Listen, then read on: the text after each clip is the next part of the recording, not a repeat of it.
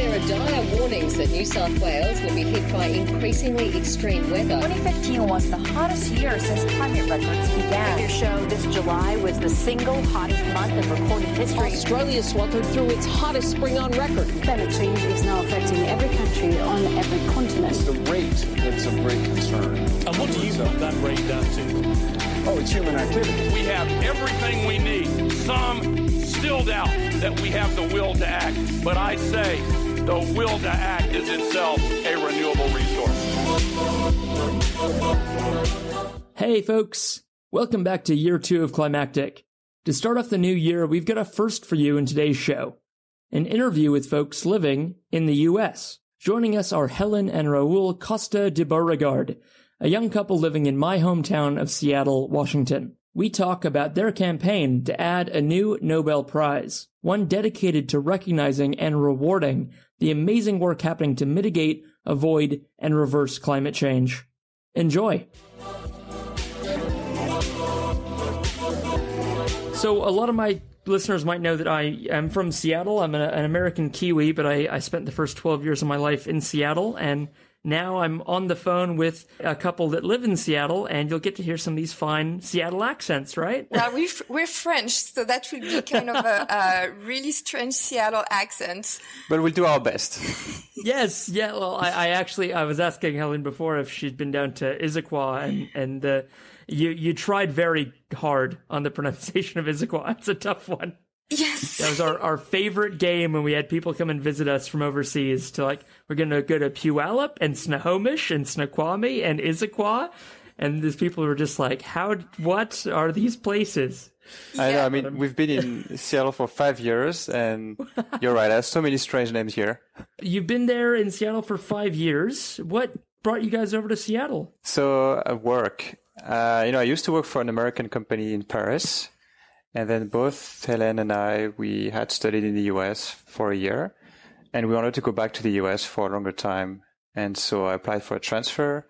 And then 5 years ago, we moved to Seattle. We didn't know much about Seattle, but when we researched the city, we quickly found out it was really a beautiful place and really nice to live in. So we're really happy to move. Fantastic. So I'm glad you're liking it. I'm really glad you guys are over there. I do miss it occasionally.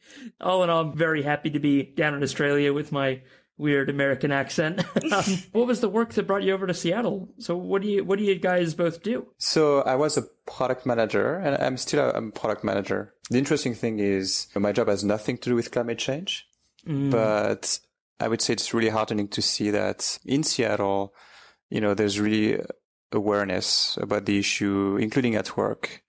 And there are multiple groups within the company of just employees, right, that working or talking about that issue. And for me, that's been a good thing from moving to Paris to Seattle, has been seeing that grassroots. A lot of listeners, especially down here in Australia, would be kind of surprised because the impression we get of where America's at, unfortunately, because of the federal government at the moment, and with the Paris Agreement and everything, that America is behind and Europe is ahead.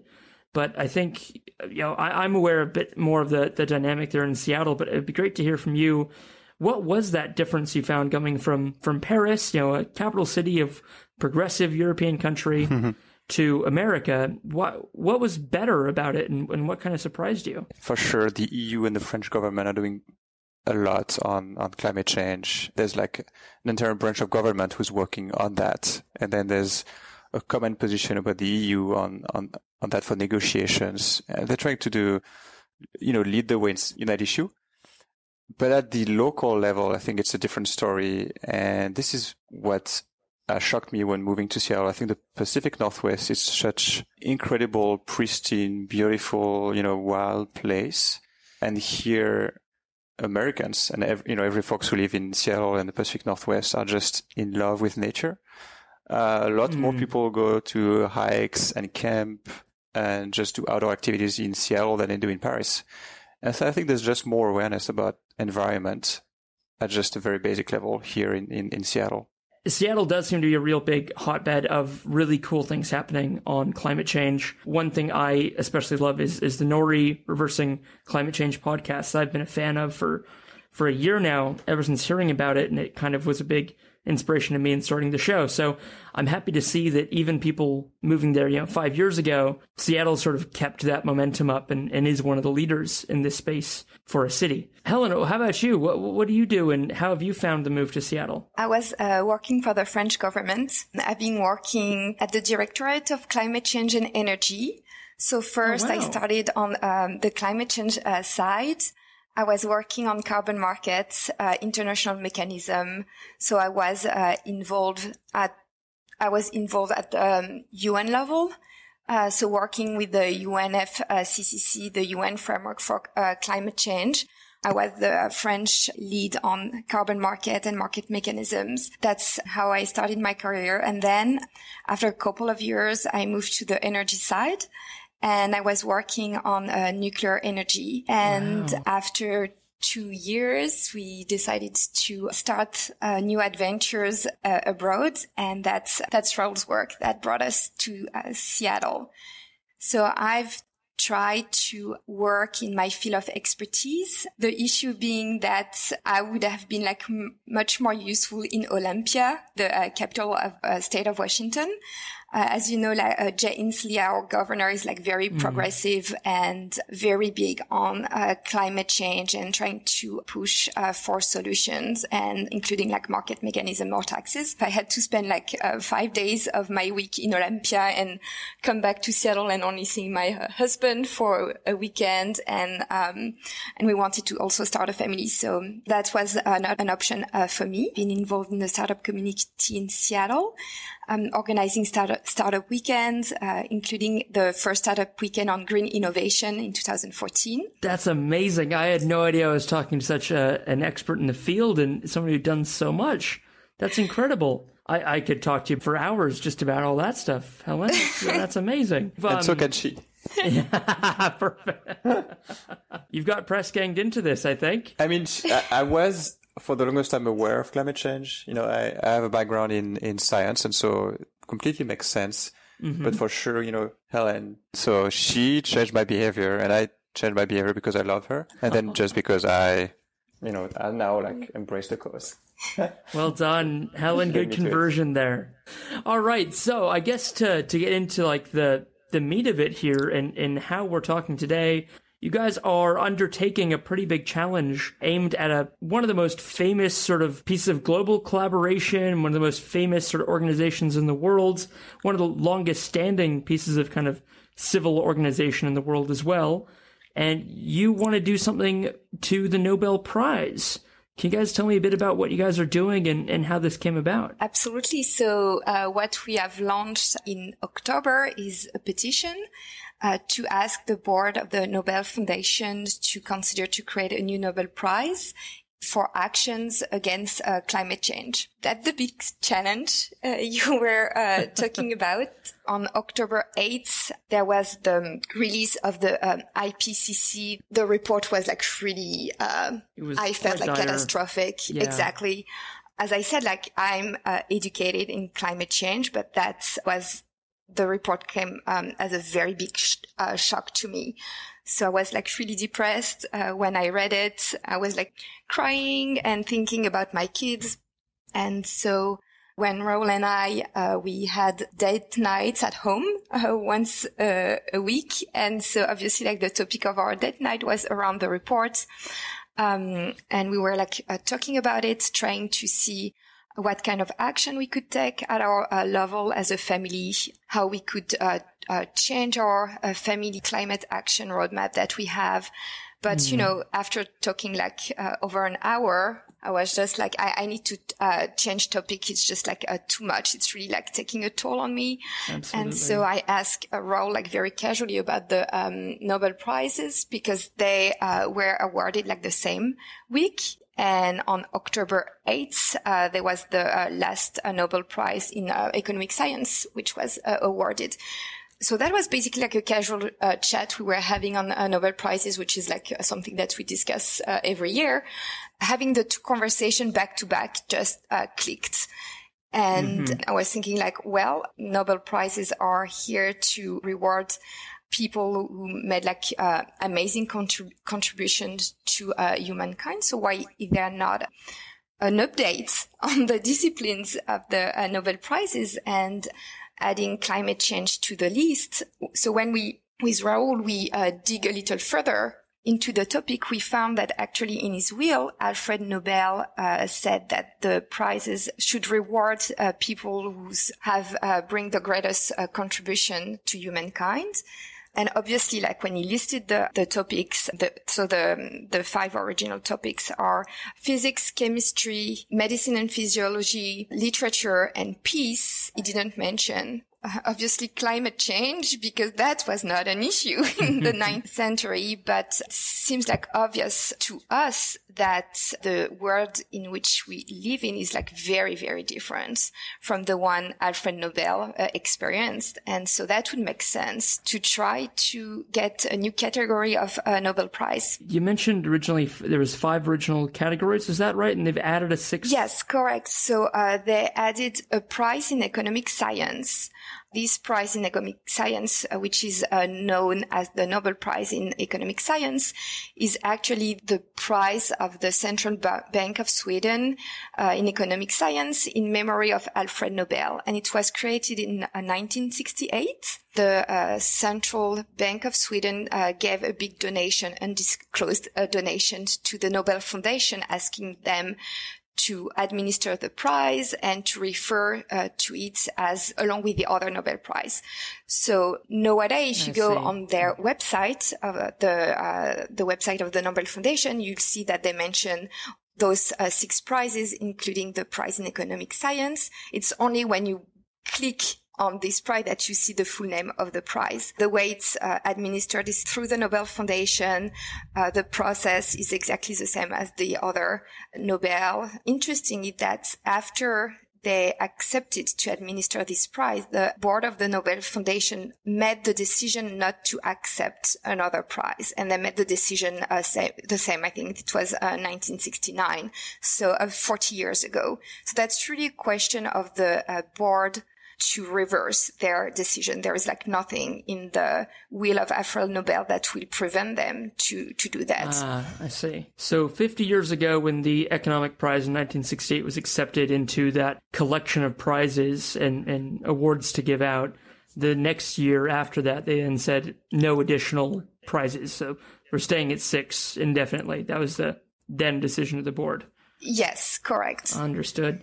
So I was going to ask, it's been 50 years, so either it's really past due for new awards or there's a lot of entrenched reasons why they haven't added any, because I'm sure there have been petitions in the past. That's really interesting, the history of that. I'm actually just on this site at the moment, and what's interesting, and as you say, the economic award this year was quite interesting because it was a split prize, with one of the prizes going to William Nordhaus for work on including climate change into long-term economic planning. So there's already some acknowledgement of climate change happening with the Nobel Prize. So do you take that as encouraging that they are willing to talk about climate change in relation to the Nobel Prize process? Yeah, I think obviously that's a good thing. And from time to time, maybe every few years, one of the prizes has gone and will go to something related to climate change. Al Gore, Barack Obama, this year's Economics Prize are examples. We don't think it's enough.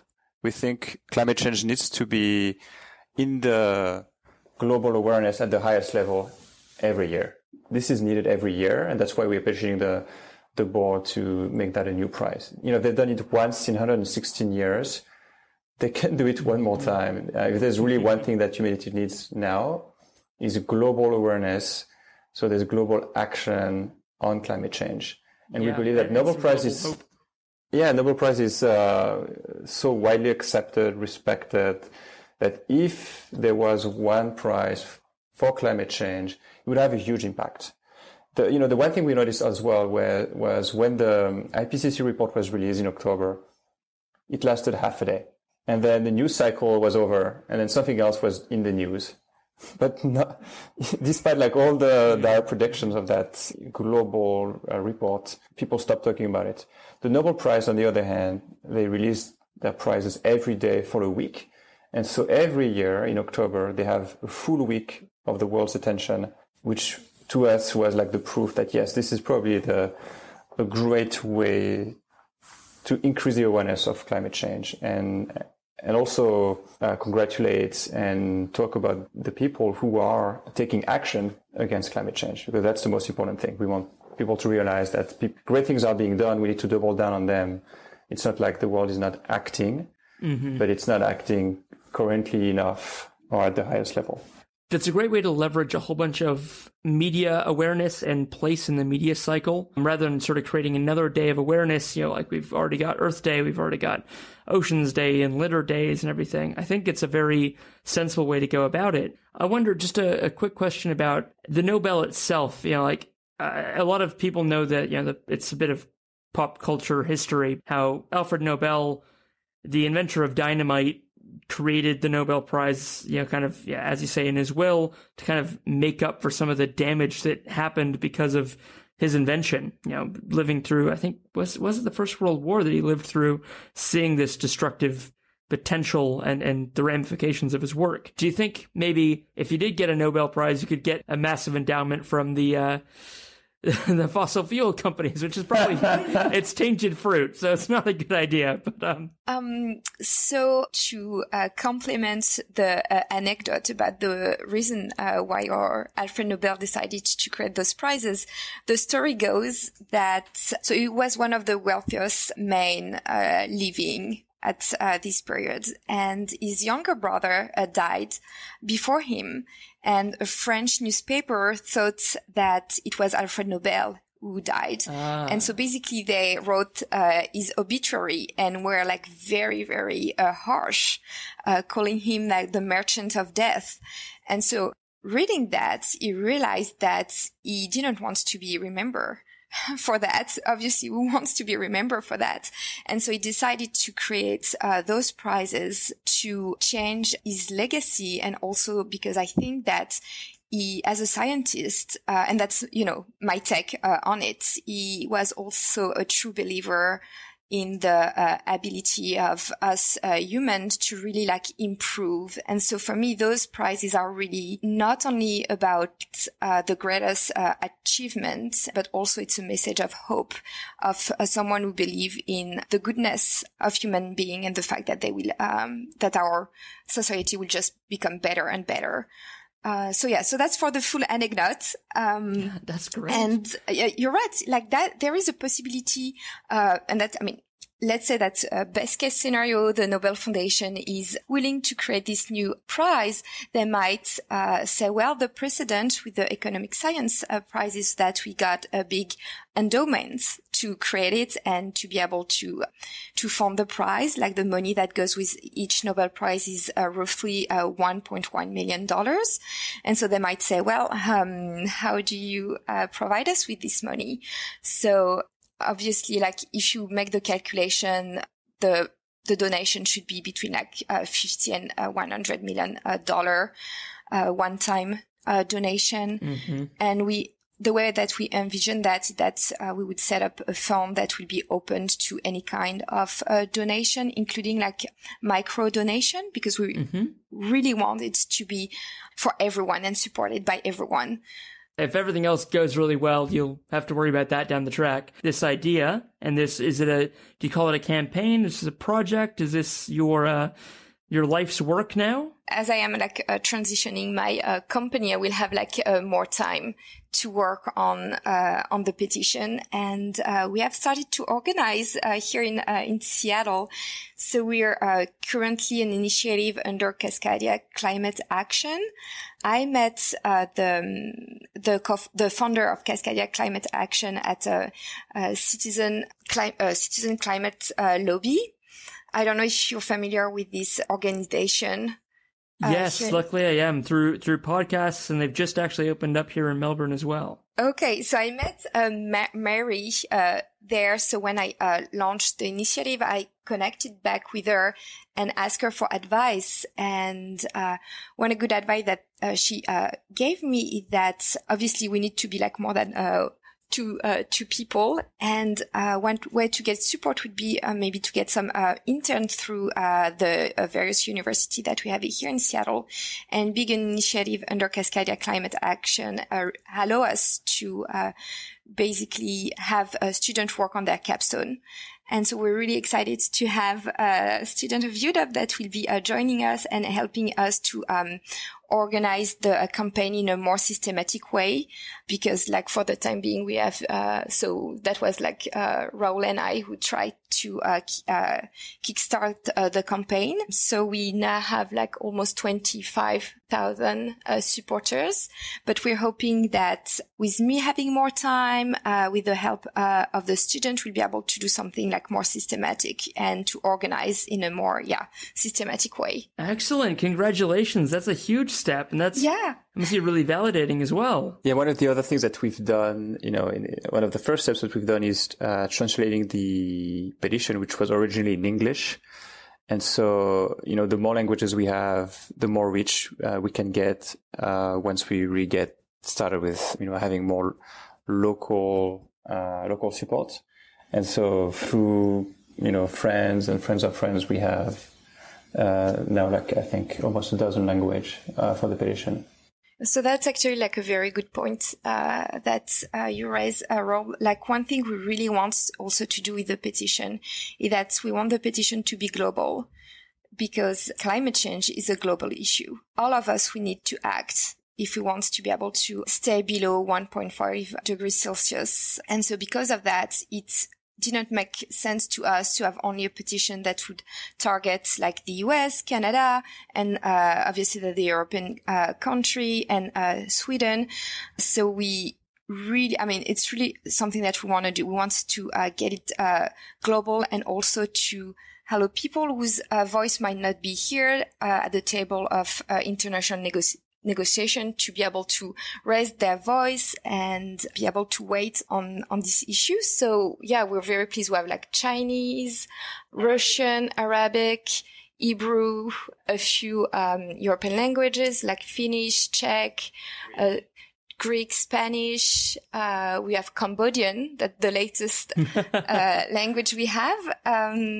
And we're really trying to get more translations so this petition can really be a reflection of the way we have to act together and to cooperate together if we want to solve climate change. Fantastic. So how can we help out in other countries and other places in the world? There are a couple of ways. Obviously, if, people who can translate the petition like any other language, obviously we're missing, for instance, for example, like Hindi, but we do not have we do not have any languages from Africa or even like indigenous people. If they do not speak English or Spanish, they won't have access to the petition, and that would be very detrimental, because especially, from what I see in the US, people from the first tribes are really the one at the forefront of the fight against climate change. So obviously, if we can also bring the petition to them, and if they can also be part of it, that would be great. So that's one way to help. The other is obviously to try to get the word out. That's the hardest part. How do we get this petition viral? So it can be shared and signed by as many people as possible if they feel like that's a good idea. I'm really blown away by the ambition of this. And do you kind of pinch yourself sometimes? Oh my God, we're trying to add the first Nobel Prize in 50 years. The Nobel Prize must be up there with some of the most well-known human institutions we've got in the whole world. The Nobel is so universal. Is it sometimes just a bit, do you have to step back and think, wow, I'm trying to do something really big here? And is that daunting, or is that encouraging? I would say that we don't try to think too much about it. It's just, otherwise you do nothing. Yeah. Yep. And we really have to act, and we really have to try to leverage every institution, everything we have to be able to really not only like raise awareness, but also like switch people mind from knowing about climate change to acting about climate change. And really we have no time. So, we do not think about it. We just work. Yeah. Yeah. I mean, just to add, I mean, to be fair, we had a few, oh my God, moments, at first, to be fair. But, I'm with Ellen, right? We are like so far from the goal. We really want to get to 1 million signatures, which is incredibly high and tough to achieve. We are like 2.5% of the goal today. So there's just lots more work to get there. Yeah. That's great. Like, you are, 2.5, you're 1/40th of the way there already to 1 million signatures. That's incredible. That's a good way to get it. There you go. I gotta say, like, before I started this podcast, before I started doing something about climate change in any kind of real way, whenever I thought about the problem, it was so big and overwhelming and paralyzing and terrifying. I would kind of have to shut down a bit and not think about it anymore. From that experience, when you found yourself overwhelmed, Helen, you talked about sort of breaking down a little bit, thinking about it. Has that been better since you started working on this project, actually having something you were doing about it rather than, like, has that helped at all with that feeling of the immensity and the, like, immediacy of the problem? Oh, absolutely, like 100%. I think that you're absolutely right. Like, you can be overwhelmed by the task which is in front of us. And that's actually from this really deep angst for the future that the urge to act was born. And I have to say that when you take the first step, even if it's like a super small step, you're on the right track, and it's become easier and easier to act, and you get this urge of acting more, because action like really empowers you and you see that you can make a difference. So the harder thing is really to overcome this initial fear or this position that can be like, okay, what will it make a difference if I go plant-based diet? Well, my neighbor is not doing that, so why should I do that? It will not make any difference. And then you can really like go to a place of despair. But if you're not the one who take the first step of like trying, I take this example of switching to a plant-based diet, how will you be able to convince your neighbor or your mom to do the same? You have to lead by example. So I would say the hardest part is really the first step in the journey. And after that, you just get this energy. And anyway, I think if we don't want to act, we have to ask ourselves what's next. And once next, it's a lot of suffering for millions of people, including your own children who are born. A daughter is 4. Our son will just turn 1 tomorrow. And I won't be able to look them in the eyes. I think the situation is very different from what it was 10 years ago when I was at Copenhagen. At that time, the goal was, 2 degrees Celsius. And we were talking about, that would be the kids of our kids that would be suffering. Like, it's still like super close. But for some reason, it was not close enough. And there was like a lot of apathy. Whereas with this new report is basically, hey, wake up. This is your kids. This is your niece and nephews. This is your students. And I think that our kids can really be a way to inspire us. And I am so amazed by what is going on in Australia with the schools that are in strike for climate change. I'm really impressed by this Swedish girl who is Greta. Also in strike because of climate change. I think that it doesn't make sense that it's our kids that have to be the adults in the room and that have to spur adults to act. So at that point, we just have to act. And like what we were thinking, that hope without action is just wishful thinking. We cannot sit there and just be like, oh, well, someone in a lab will figure out a way to make a fusion work or to make the hydrogen battery work, and boom, we're all solved. Of course, like raising the funding of the research is like absolutely key. But sitting and take a back seat doesn't make any sense. You're just putting all your eggs in one basket. And so ACT is really key, and that really will relieve your angst. And so one thing that I was mentioning, because launching this petition from a Nobel Prize is really energizing. But if we were like only doing that, I think that we will still feel a little bit like hypocrite, because basically that will be putting the onus on the other, and so that's why we worked hard on making our family climate action roadmap better, like setting new objectives, and that's really, really powerful, because now we have a roadmap which align with the goal of cutting emission by half in 2030 and being like climate neutral in 2050, and then you have like sub goal for each area of your life, like housing, transportation, food, goods, service. And then you can set milestones. Like, for instance, I'll stick with the plant-based diet example, but like for this year, 2019, the milestone we have in our family climate action roadmap is that we want to eat red meat only once a month, and white meat and fish once a week. And that's so much easier to stay focused when you have those milestones, because previously what we used to do is that we were convinced that we had to switch to a more plant-based diet. But so I was the one like doing the cooking and doing the grocery, but I was not really like tracking what I was doing. So I was not even sure that I was like on track. And so having those milestones at the family level really empower you, because you're taking action.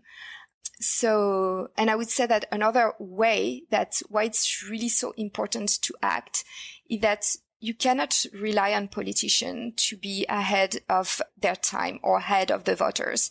If the politicians do not have the backing of the voters, they will never, ever enact the policies or the law that are needed to switch to 100% renewable.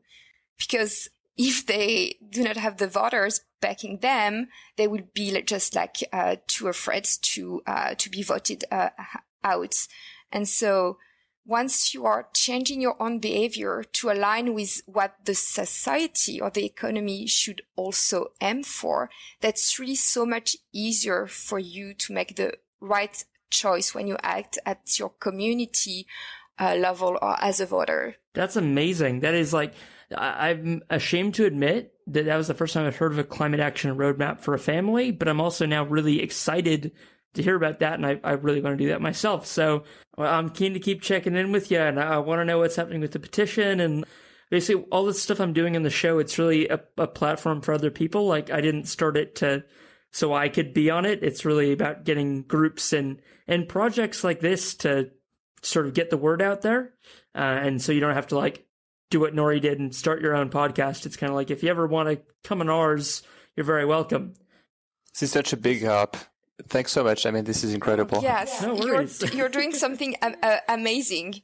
Like, really getting the word out is so needed. So thank you a ton, Mark. It's awesome what you're doing. Pleasure. Like, just like we don't have our own Nobel, we don't have a lot of our own media that's good as well. And so we just get the important stuff gets crowded out with inane, meaningless stuff, which is a shame, because nothing is near as interesting as this as well. Like, your guys' story, it's kind of like the modern day Robinson Crusoe, kind of the Swiss Family Robinson, kind of. You take a hostile environment, which is what the world we live in right now is a hostile environment to our future. And how do you kind of carve out something that makes more sense? Mm-hmm. Keep up the good work, guys. This is really, really exciting what you guys are doing. It's amazing.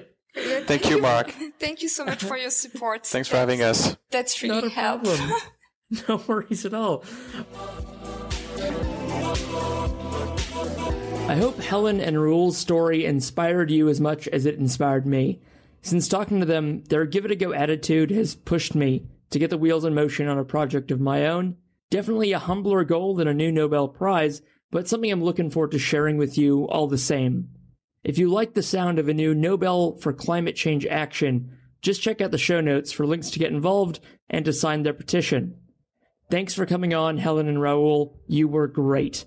Thanks to the Climactic team for saddling up again for this year. Editor Rich Bowden, producer Hazel Fidicaro, composer Greg Grassi, designer Abigail Hawkins, correspondents Maxine Baisley and Georgia Scheel, and senior advisor Gretchen Miller. We'll be back next week.